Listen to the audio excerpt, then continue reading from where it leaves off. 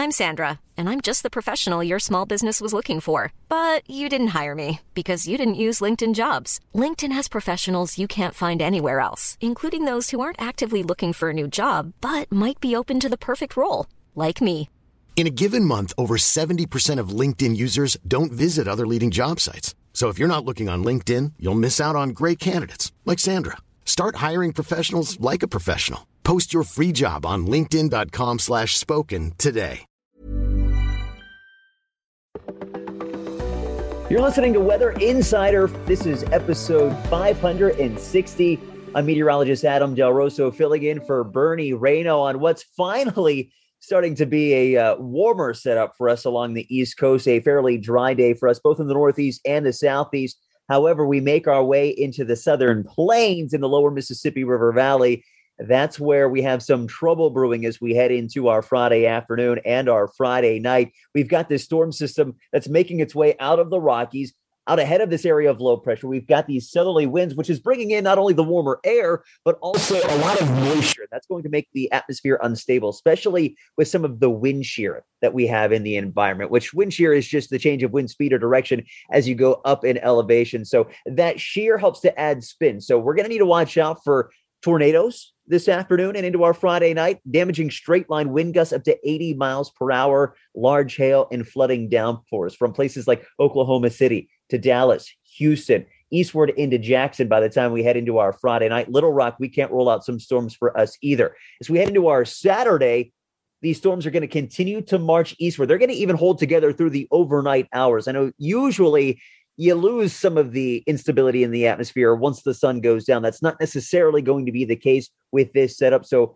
we have that nocturnal threat for places like Jackson and New Orleans extending toward Montgomery a little bit more so as we head into our Saturday morning. Macon, Atlanta, we're right on the northern cusp of some of these severe thunderstorms as we head through our Saturday. By the time we head into our Saturday evening, it'll be along the Carolina coast and into the first coast of Florida.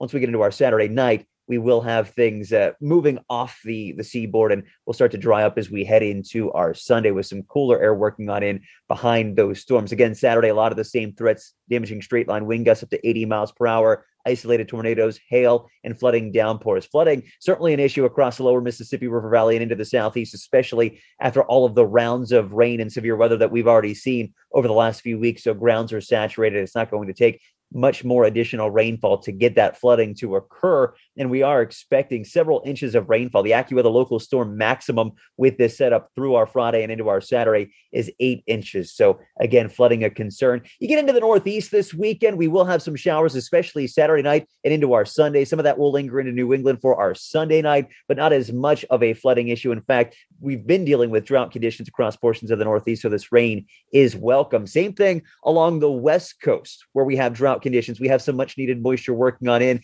as we head into this weekend and even into early parts of next week. Some much needed rain across the Pacific Northwest, as well as portions of California. You get into the Sierra, we will get some heavy snowfall out of this. And not only will that help to increase or improve those drought conditions, but also help to eliminate some of the fire risk here, adding some of that moisture.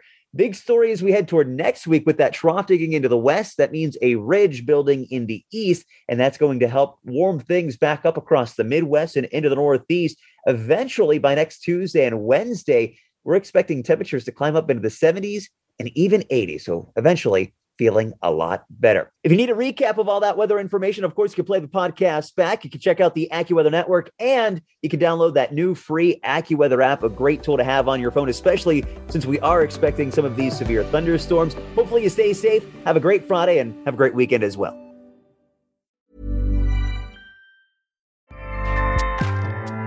Acast powers the world's best podcasts. Here's a show that we recommend.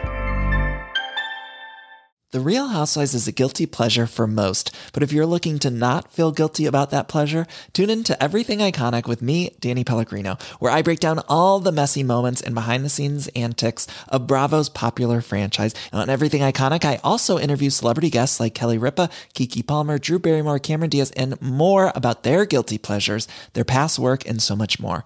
So if you're pop culture obsessed and find yourself watching way too much reality TV like me, tune in to Everything Iconic with Danny Pellegrino, wherever you listen to podcasts. Acast helps creators launch, grow, and monetize their podcasts everywhere. Acast.com.